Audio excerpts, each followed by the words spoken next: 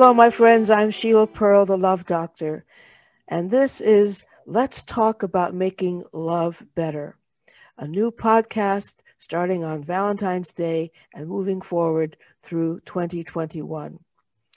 So, as many of you may know by now, the thrust of this conversation is all about the various faces of love, the aspects of love in our lives, and the question, how can we make that loving connection, that loving relationship, that could be a relationship with ourselves, could be a relationship with a significant other, could be a relationship with a sibling, a child, a coworker.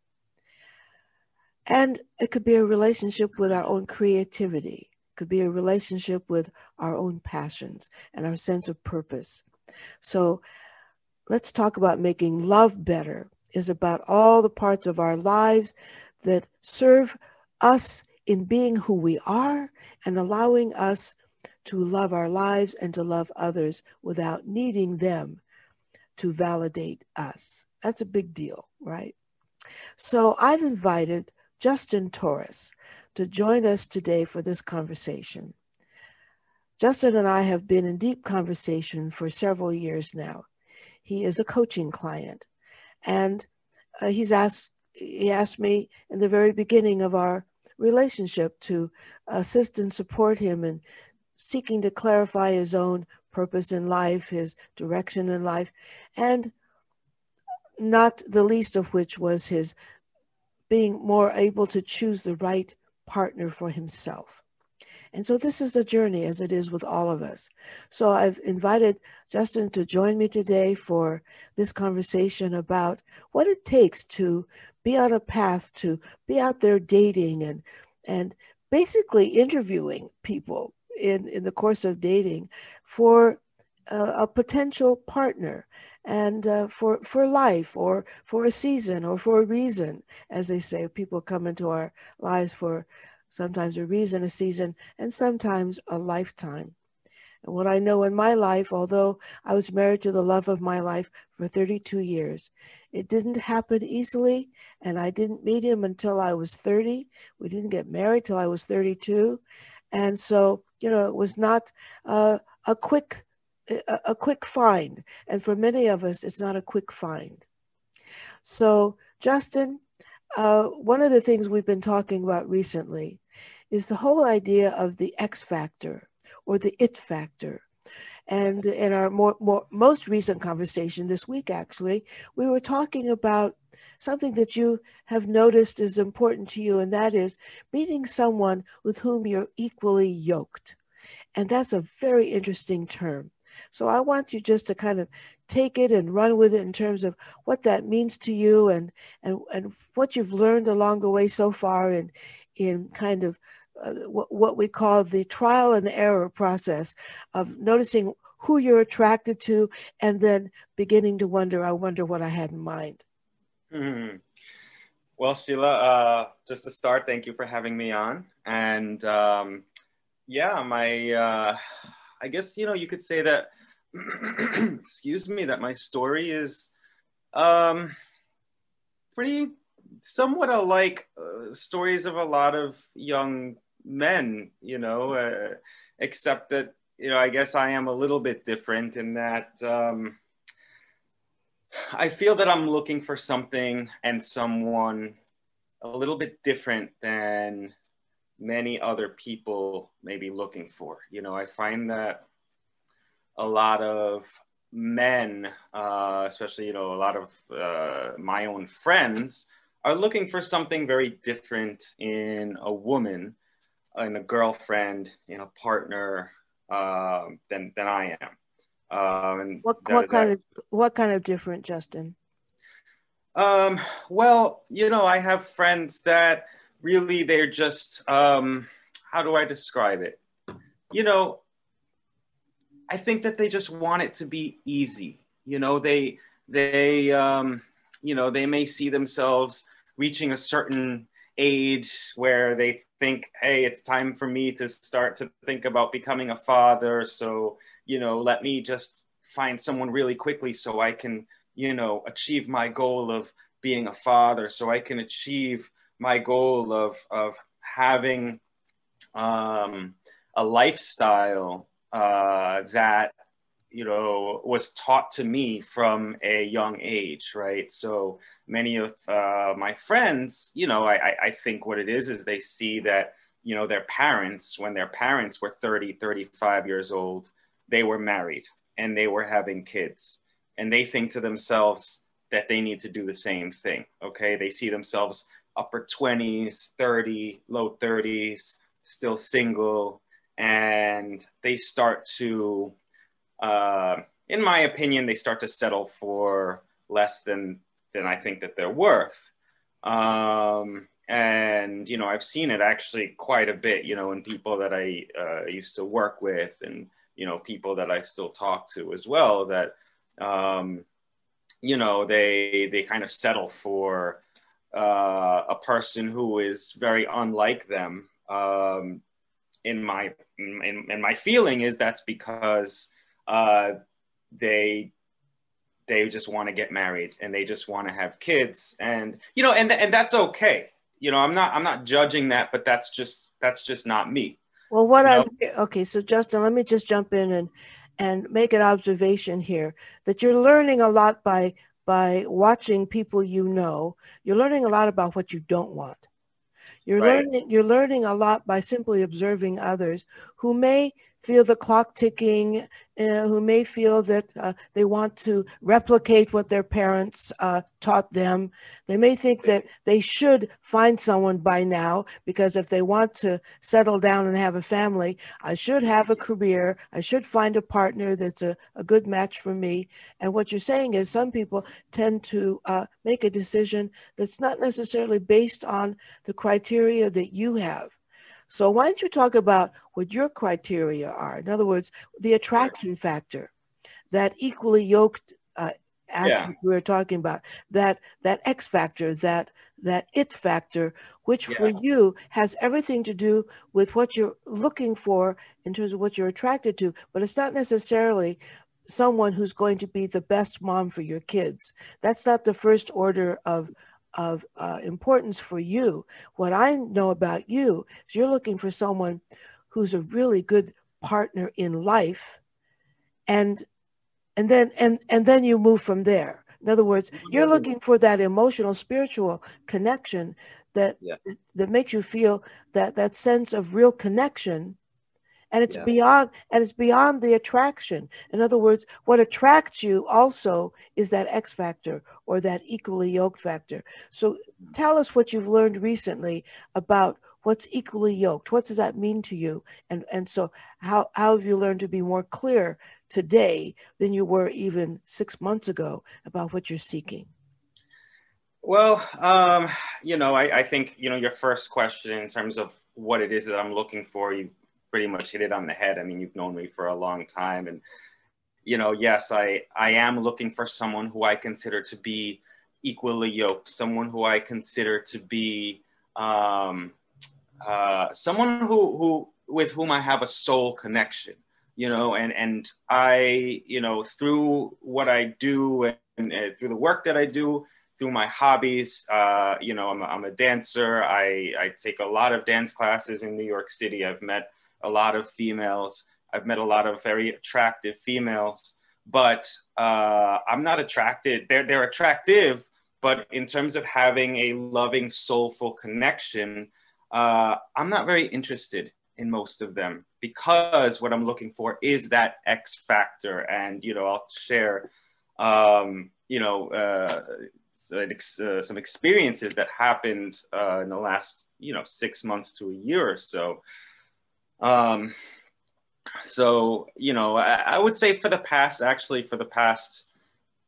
5-10 years, I had been, the people that I have chosen to date and chosen to focus on, the women, have all been, of the artistic, they've been artistic, they have been dancers, they have been just artistically minded people, and I definitely felt like I was very, like there was a soul attraction to these women. However, you know, in the past there, you know, I ran into issues with maturity, with or them and lack my, or lack thereof. or yeah, well, that's exactly what it is, or lack thereof, you know. And you know, I feel unique because I feel like I am an artist in a way. You know, I have an artistic personality, but I'm also, you know, very logical as well. And you know, You're also an engineer. I'm an engineer. You know, I have a career, you know, and I'm looking to move forward in life. And so, you know, for a while I was, you know, dating other artists, but I found that a lot of artists didn't meet the maturity level that I was really looking for, you know, and we were able to talk about some really beautiful things. And, you know, I mean, they would literally, like, they would, not literally, but, you know, they would make my soul dance, you know. I would get into some conversations with some of these people, with some of these girls, and they really just lit my soul on fire. You know, like I can remember conversations and times of being out on a lake and times of being in the car. I mean, I can remember so many different beautiful conversations, but, you know, sadly, you know, these people, again, you know, when it came down to the logical aspect of love and relationships, meaning maturity, meaning, is it okay, great, we have the feelings, but is it really going to work out practically? That wasn't there. And so what happened was, in the beginning of 2020, I met a woman, a girl who was actually from a woman, say a woman. She's 30, and she was from my engineering job. And this, this to me was a very new, I guess you could call it a new situation, a new type of person to get used to, because you'd been with the dancing world, with the artistic energy, with the glamour of that, and this person that you had begun to date and get to know was a whole different kettle of fish, as they say, a whole different gestalt, a whole different kind of personality. So tell us what you learned about being equally yoked from this experience and then subsequently. Yeah. So right from the start, I realized, or I had a pretty strong inclination in my mind, in my heart, that her and I don't know, would you like me to mention her name, or no, not necessary. Okay. We want to protect her privacy. Of course. So her and I, you can give her a fictional name, a fictitious name. You can call her Sally if you want, because it's not even close. Okay, we'll call her Sally. We'll see if if I remember the same fictional name throughout the whole story, but we'll call her Sally. So me and Sally, it became pretty clear very quickly that Sally and I were not on the same wavelength, in terms of that X factor, in terms of being equally yoked, in terms of having that soul connection, right? And yet there's always and yet there were many aspects to the relationship that very sweet, very loving, very affectionate. So it was tempting to stay in it, wasn't it? It was tempting to see if maybe there was more there that you didn't see. It was tempting to perhaps, certainly during COVID, to take advantage of the opportunity to have companionship at a time when people are isolated and no one likes being alone. So this was a wonderful opportunity to kind of go within, literally, and because you couldn't go out much, and to really nurture the possibilities of this connection with Sally. So what did you eventually discover about yourself in this process? Well, what I discovered about myself in my relationship with Sally is that I had grown a whole lot from my previous relationships. And, the relationship with Sally lasted about 9 months. And, I knew 1 or 2 months into it, I had a strong feeling that we weren't equally yoked. But the reason that I allowed it to, continue for 9 months was because, yes, I mean, we were in a pandemic, and it was really nice to be able to spend time with somebody on that level, in an intimate way during a pandemic, And let's face it, you became friends. You had great affection for one another. You could even say that you have developed a love for one another on various levels. And yet, what did you? If we understand everything's energy and our bodies don't lie, what did you begin to discover as you're spending more and more time with Sally? What did you discover about your energy? I discovered that almost every time that Sally and I spent time together, regardless of how long we spent together on that day or what we did, when I would be driving back home from Sally's apartment, I would feel emotionally drained. I would feel like I had no energy left. And physically drained. You had trouble sleeping. I actually did have physical symptoms, right? Like I had trouble sleeping. I remember many days feeling tired, feeling not completely all there, a bit mentally foggy. And I do remember, these as characteristics of this relationship. Yeah, and I want to underscore, you were energetically drained. You were not energetically fueled. You were not energetically uplifted in the way that equally yoked people who have the it factor, people who have that X factor, that mysterious connection, that connection is euphoric and it fuels energy, and you energize one another. That was not the case between you and Sally. No, it wasn't. And the interesting thing, the interesting thing to note is that this is, in a way, as I, just said a minute ago, I did realize a bit of that while the relationship was taking place. I realized it pretty quickly. However, a lot of my biggest realizations took place after the relationship ended. So while the relationship was taking place, there were a lot of things going on in my head. I mean, I did feel that, if you want to call it a truth, I did feel that, but I also, I'm a human being, right? So what I also felt was a longing to be with somebody, a feeling that if I ended things with her, I'd probably do better for my soul, but it's a pandemic. I'll be by myself until the pandemic ended, and maybe that wouldn't have been true, but it's a fear, right? And I spent a longer period of time giving into that fear than I wanted to. But, at the end, things have a weird way of working out anyway. So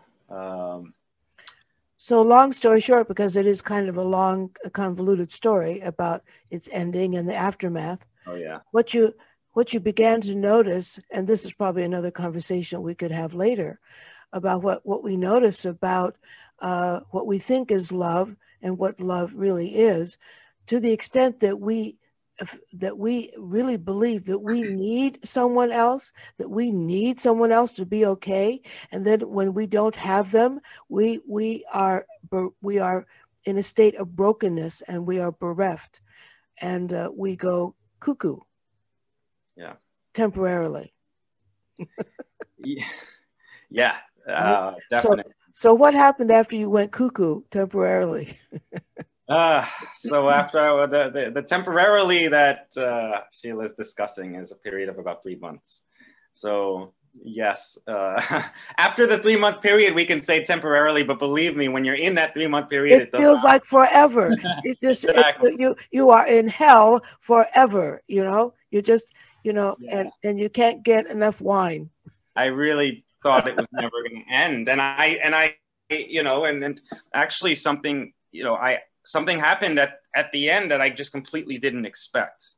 And so, I again, for about 3 months, Sally and I, we actually had broken up. And then I spent about 3 months really kind of reconsidering and going back and forth. Trying to get her back. Trying to get her back. And that really didn't go very well.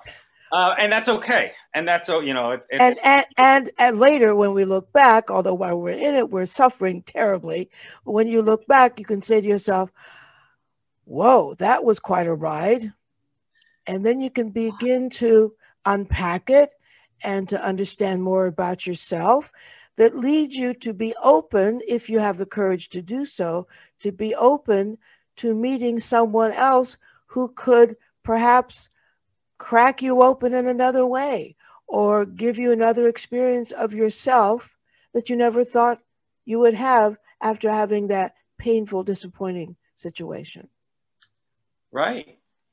And so, it was really eye-opening for me. And so what happened is that one night it was a Sunday and in the beginning of January, just about a month ago,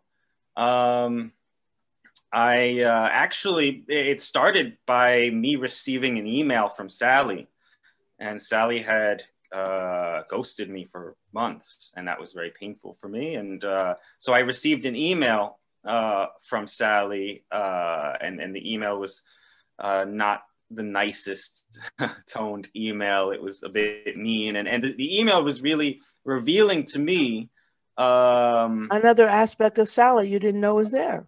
Yeah, about who she was as a person, right? And so, it was a bit liberating, actually, because I thought all along that, she's this really great person, and maybe hurt her. You thought all along you were mourning one face of Sally when another face showed up and said, "Oh gosh, I guess I'm glad I'm not with Sally because this is a face I didn't see." Right? Yeah, and the funny thing is that one of the things that really hurts our the relationship I had with Sally is that Sally, she was a bit insecure, and she was a bit insecure with certain people. She was not a bit insecure. She was over the top insecure. Give an example of this insecurity. Give an example of her insecurity. She would not go to certain kinds of restaurants that serve particular kinds of food because you might have been there with someone else. So Sally was is Indian. And one of my ex-girlfriends before Sally was also Indian. And at the very beginning of my relationship with Sally, actually it was on our first date, she had asked me if I had ever eaten Indian food.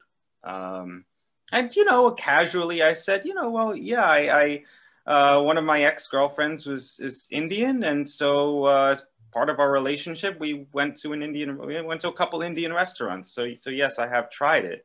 And that's how I answered the question. And, nothing overly nothing more complicated, right? Yeah. And so in the 9 months that Sally and I were together, she refused to go to an Indian restaurant of any kind with me, or eat any type of Indian food at all, because she didn't want me to be reminded of my ex. She also, when we would take drives. I'm going to interrupt. Forgive me, but so tell us about how she wouldn't allow you to call her any endearment. You couldn't call her babe, dear, honey, beloved. You couldn't call her any endearment. Off limits because I had called my ex-girlfriend those things. Or you might have called someone else an endearment. Yes. So you could not speak to her in those soft whispered tones and say, baby doll, sweetheart, dearest. She would not allow it. And so that puts up a barrier to any lover, right?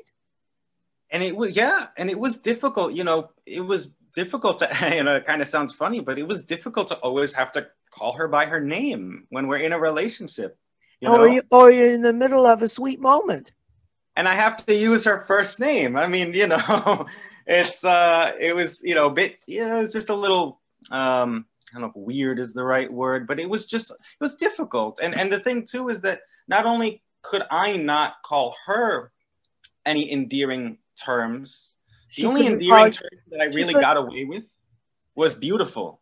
That's the only endearing term I really got away with her. I'm surprised she allowed that. Me too, actually. But the funny thing is that she also never called me any endearing terms either. Not even, I think in 9 months, she called me handsome 2 or 3 times maximum, 3 times max. Right. And to me, that would be so painful because I'm very verbal. Mm-hmm. I'm also touchy-feely, but I love to call my special guy all kinds of loving names. I love to say, I'm so happy to see you, darling. What can I get for you, sweetheart? That kind of thing. And I love to hear it back. So it's a way of showing love and expressing love that was cut off to you. You were not allowed, which creates barriers, which is, when we're talking about making love better, we make love better when we can use endearments, when we can feel free to show that love and to express that love. And she didn't allow that. Yeah. Because of why? Because of her insecurities. And I'm underscoring this because in our lives, as we are choosing life partners, it's the most important decision any of us make, ever. As many of us know, because the divorce rate is so high, in this country, perhaps throughout the world. But the point is that the reason that's an important choice for us is that based on that, we're sharing our very lives, the substance of our lives. My husband and I wrote our own marriage contract. It's called, in Judaism, a ketubah. In Hebrew, it's called a ketubah. And so we wrote our own wedding contract, marriage contract. And at the end of that declaration, we said to each other, and we pledge hereto with one another the very substance of our lives. And the point is that when you say I do, when you are married, you have no idea what you're saying I do to. It's the great uncertainty of life. Anything can happen at any time. And these two people who claim to love one another must be prepared to love each other literally in sickness and in health.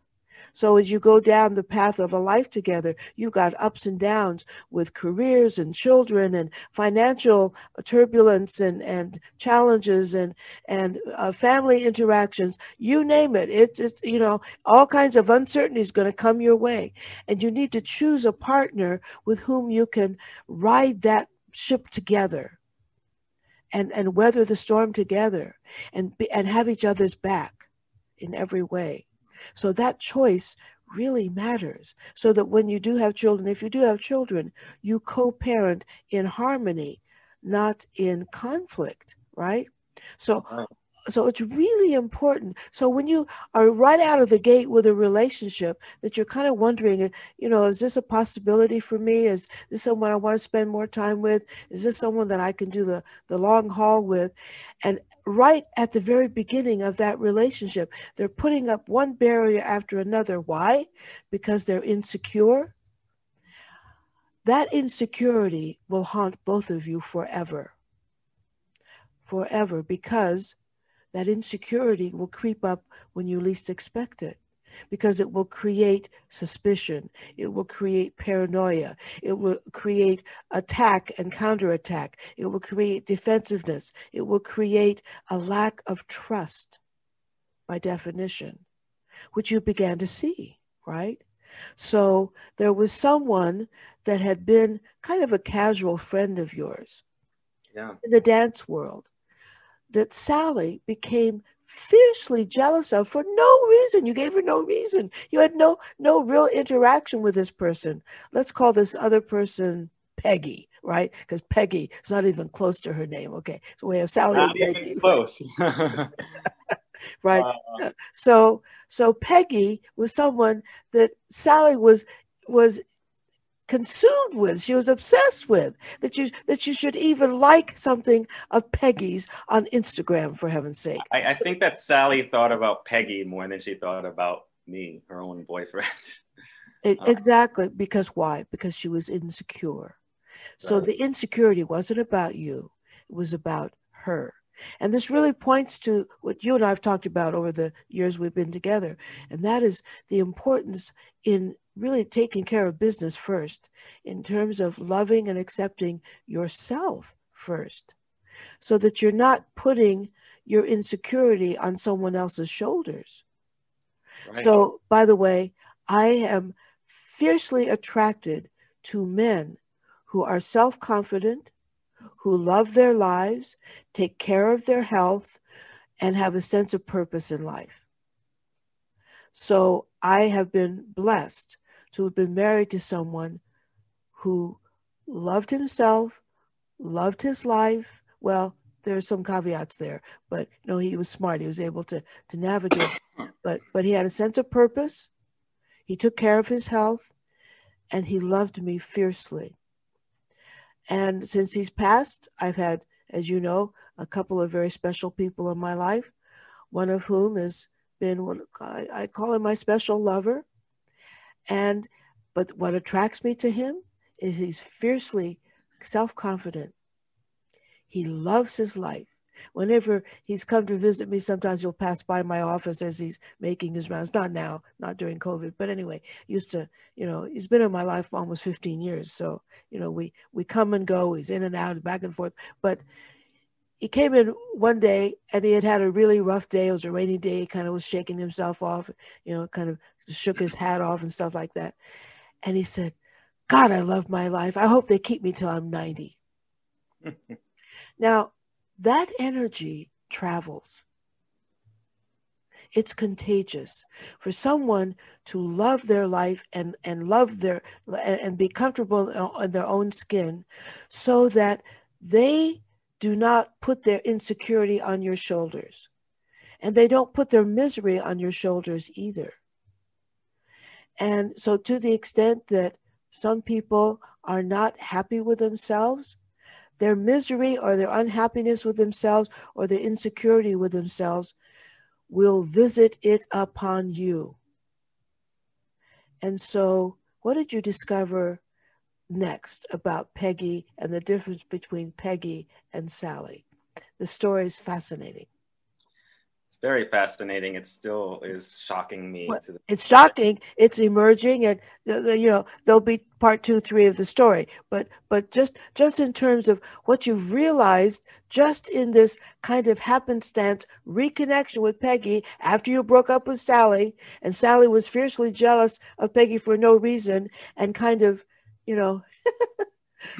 kind of in an interesting way, Peggy kind of popped back into your life, although she lives somewhere else in the world.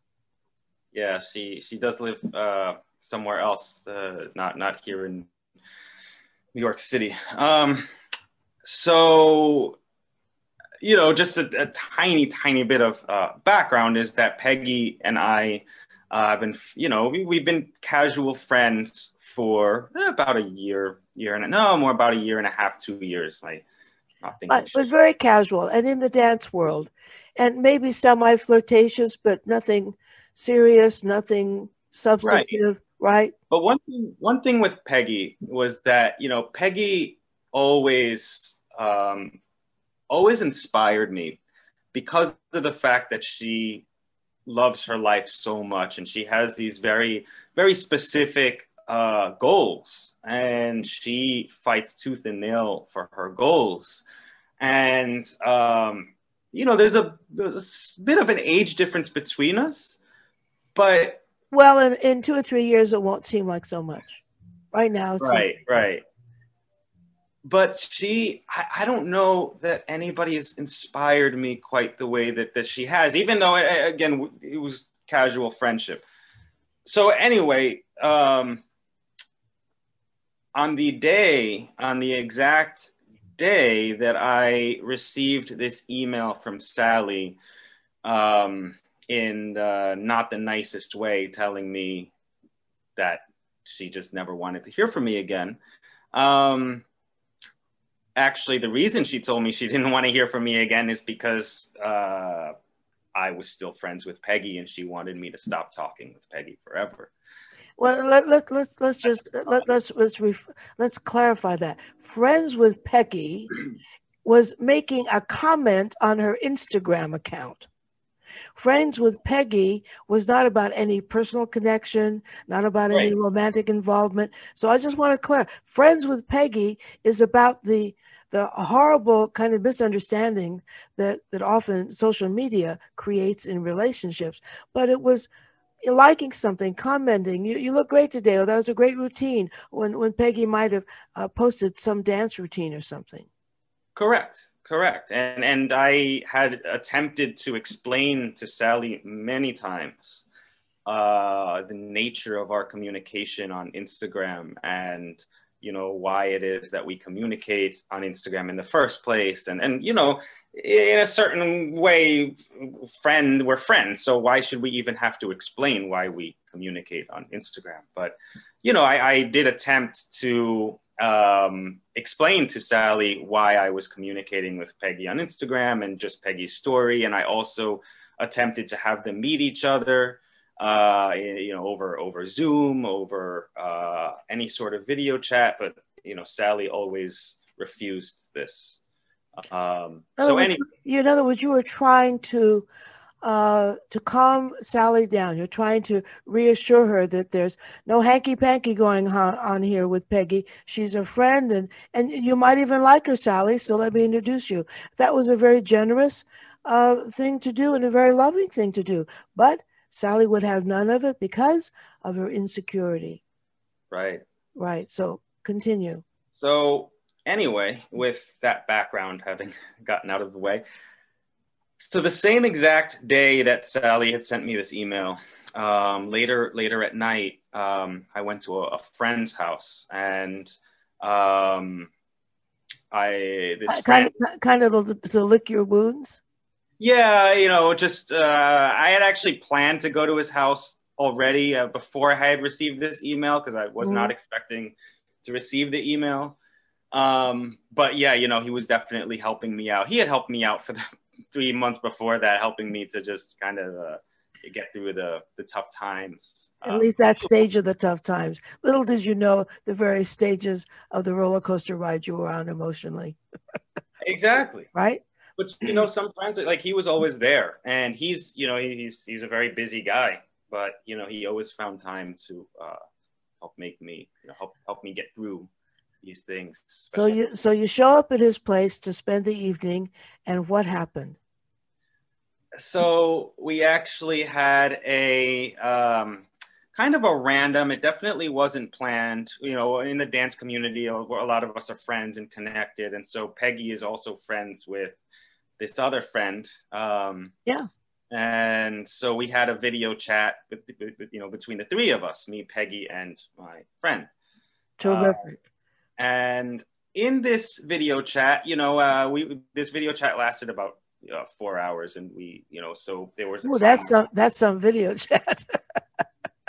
Like 10 at night to 2 in the morning or some crazy time like that. But there was a time where my friend had went and did his own thing, and it was Peggy and I just on talking as we many times had before.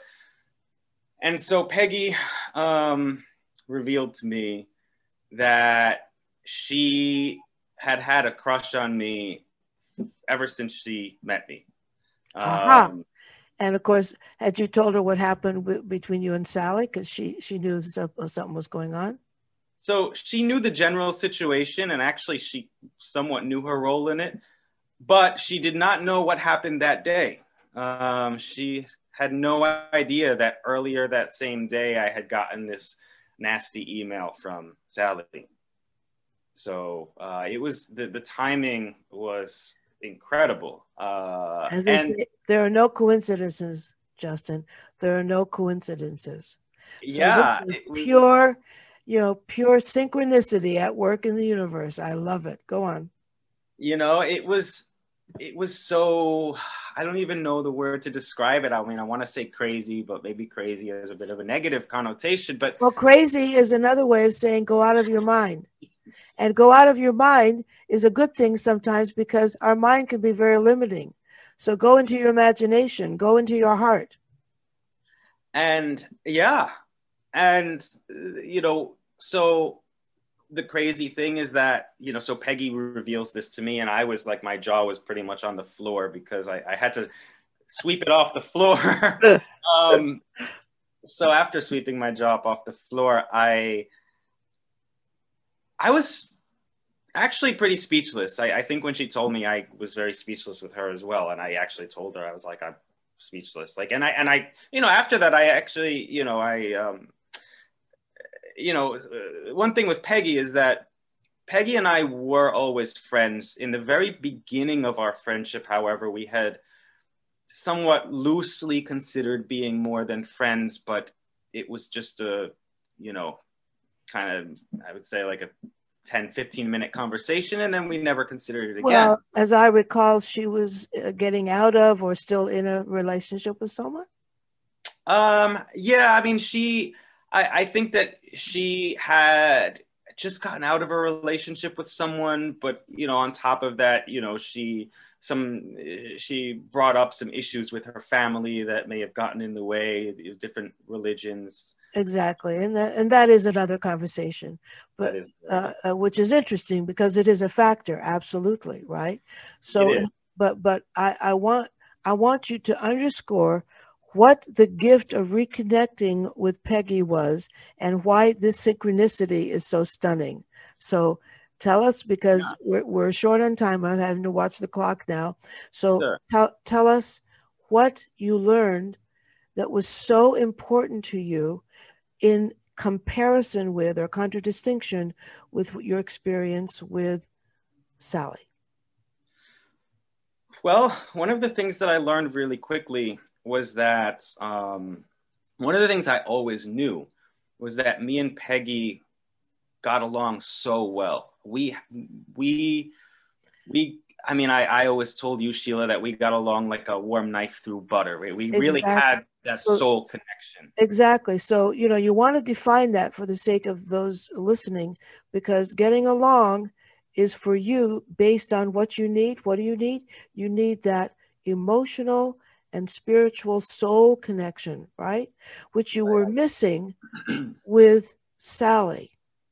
You did not have that, and you kept trying to step over it. You kept trying to make excuses for it, or maybe we'll develop it, or maybe in time it'll become more. And either it's there or it's not, which is why I want to get back to this equally yoked, this X factor, this it factor, which either it's there or it's not. And you can uncover it and you can discover it more and you can develop it and you can grow with it. But quite frankly, it's either there or it's not. And in this stage of your life, it's so important for you to recognize that in the initial discovery of someone, you're going to recognize either that X factor, that equally yoked aspect is there or it's not. Don't try to make it something it's not. And what you discover with Peggy is, oh my goodness, there it is.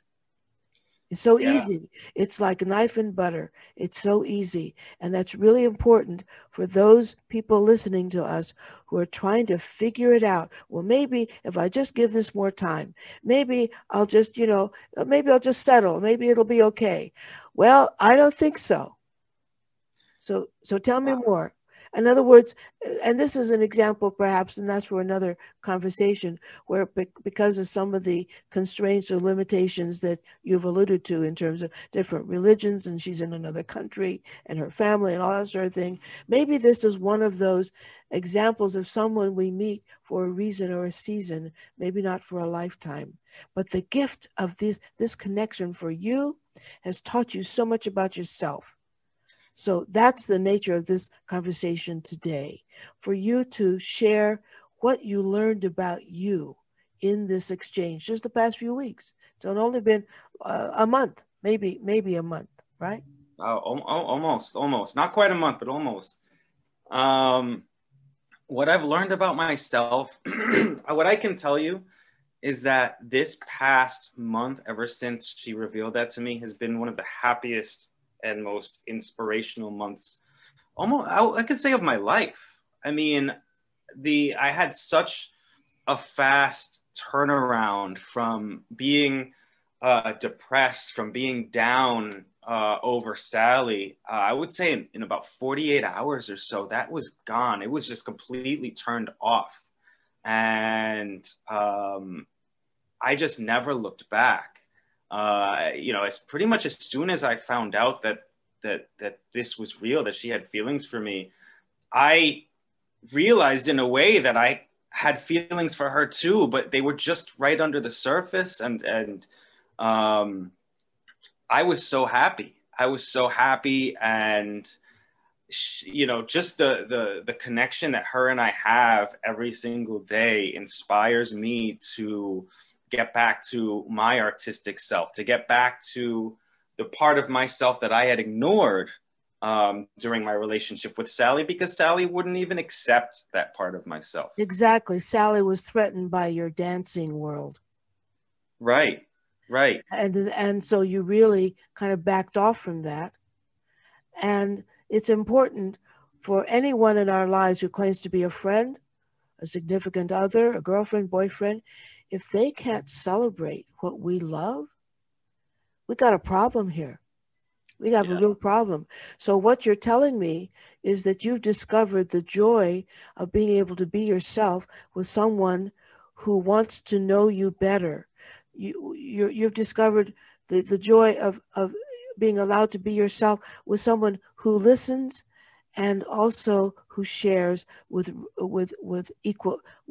equanimity and with, well, as you said, equally yoked. In other words, you're feeling this balance. You're feeling this reciprocity. It's a two-way street. With your ex-girlfriend before Sally, there was no reciprocity. It was not an equal sharing, which contributed to your tremendous frustration and sadness. So what you had with Sally was a lack of sharing. She put up the walls and the barriers and the constrictions and the restrictions. So you could not be you. You could not be fully you. You had to stop doing certain things. You had to hold back on calling her sweet names. You couldn't go to a restaurant which food you would enjoy because she would be jealous. You begin to see the difference between a relationship that has possibilities and a relationship that is doomed. Right. Now, you may be doomed in your relationship with Peggy for the long haul only because of some of these distance and family and religious constrictions, which need to be paid attention to. You don't have to have a Romeo and Juliet story here where you end up committing suicide because you can't be together, right? Right. So, but there's a value in having already experienced yourself with someone so that you know it's possible to have a two-way street. It's possible to be in a relationship where someone celebrates you and you can celebrate her. Yeah, absolutely. It's not a contest, and there's no insecurity that is holding you back from being yourself. Right. Absolutely. Excuse me. I think that this time and it has shown me, and of course we don't know what's going to happen in the future, but there are some constraints, some physical constraints. What this time has shown me is exactly what you said, Sheila, is that it's possible, and that this is how I should feel when I am in a relationship. This is how I want to feel. Thank you. I was going to say, take out the should. Take out the should, because that's how you want to feel. That's how you deserve to feel. That's how you crave feeling, because you want to feel everything. You want to be able to feel free to be you, whatever that is. Yes. If you don't have that with a significant other, if you don't have that with a girlfriend who might possibly become your life partner, you are looking at a life of misery. I was married to a man who celebrated who I was. He was jealous and possessive, but he was smart. So every time I'd say, okay, back off. That's ridiculous. He was smart enough to say, you're right, blah, blah, blah. I'm sorry, I forgot myself. But he celebrated me. He celebrated my talent. He celebrated my achievements. He did not put me in a position of having to hold back on being me, whatever that involved, ever. And likewise with him, of course. I mean, to me, that's a given. When you see yourself as a queen or a king in a relationship, the queen can afford to give her king his space. The king can afford to give his queen her space. Why? Because they know who they are. Absolutely. Absolutely. And it's so crazy how in this relationship, whatever you want to consider this right now, because she's about 2,500 miles away, it's hard to be in an official relationship. But nonetheless, it's a significant connection and experience of one another. So you're not in person, but you do see each other through video chats, as I understand it. And sometimes you're on the phone to the wee hours of the morning. So you are connected. And it's the connection that matters. Yes. So yes. Granted, you don't have the physical proximity right now. And who knows what will happen if and when you do.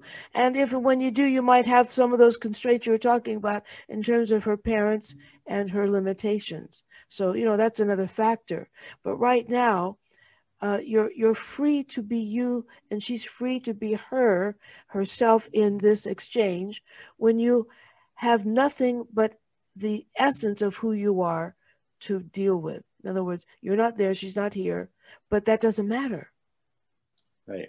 It doesn't matter. And also notice, are you ever exhausted aside from staying up till 2 a.m? Well, yeah, actually. In other words, are you fueled by or exhausted by Peggy? Fueled, definitely. I mean, every time we talk, I can't go to bed right away. I get so much energy from talking to her, and it's not necessarily. It is a physical energy, but I think more so what I feel is energy on that soul level. That inspirational energy that I guess we could call it a high vibrational energy. Mm-hmm. I feel like so much more is put into me than what I put out, and I put out a lot, of course, but. Contrary to the situation with Sally, where I would be driving home feeling exhausted, on every level possible. and of course, with Sally, we were seeing each other in person because she's right here in New York City. I'm in Queens and she's in Manhattan. And with Peggy, who's in another country, in a neighboring country, we have so much of a better time, so much of a better connection. And I leave our video chats feeling fueled, inspired, just plain old amazing. And the interesting thing about it is that we don't even see each other in person. We see each other virtually. So it almost doesn't even matter to a certain extent, whether seeing each other in person or not. Exactly. You know about some of the special people in my life, so I'll refer to a special guy who's down 5 hours south of me, and I don't have an opportunity to see him in person lately. Actually, the last time I saw him was the end of June.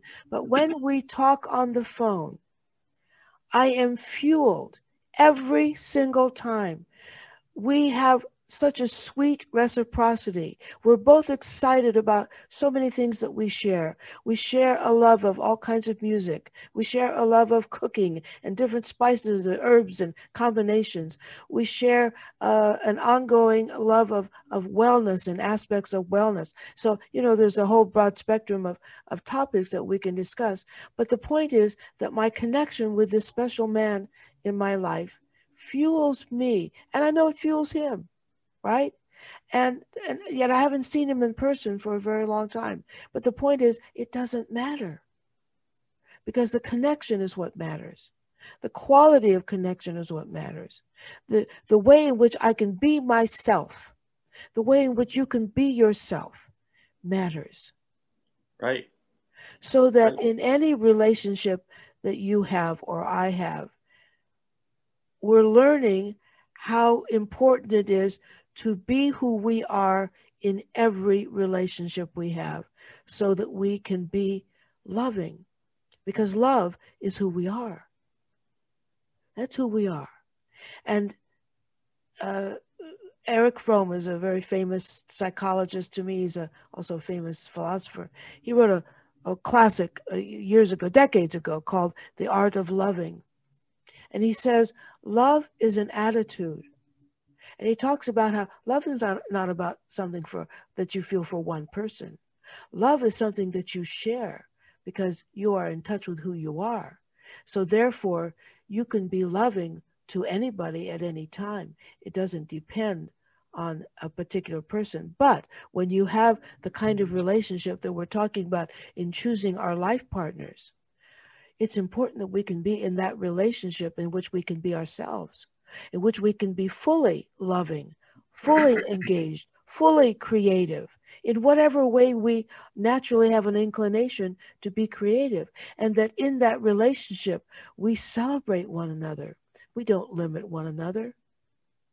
In love, there's no room for jealousy, which I reminded my husband of. And actually, as the years went by, his jealousy and his possessiveness waned, because he began to see that that was not necessary. But at first, I had to train him. but there was an element of that. Huh?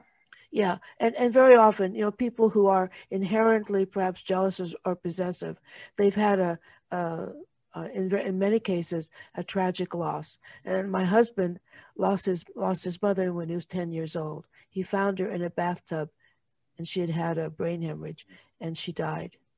So all of his life, he was afraid of losing anyone that he loved. So that becomes kind of that irrational fear. So I understood that. So I put that in perspective. And so I was able to be compassionate toward him when I would otherwise have pounded him for being jealous or possessive towards me. But I would say, sweetheart, I'm not going anywhere. I love you. I know what's going on. Just know I'm here. So I would address his jealousy, his possessiveness on the level of understanding what was triggering him. Right. And we owe that to the people we love, to begin to understand what triggers them. Why are they behaving like a crazy person right now?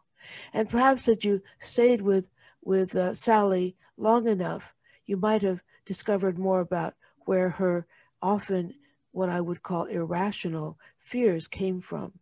But because the it factor wasn't there, because the X factor wasn't there, because you were not equally yoked, you couldn't have gone the distance, because you couldn't be you.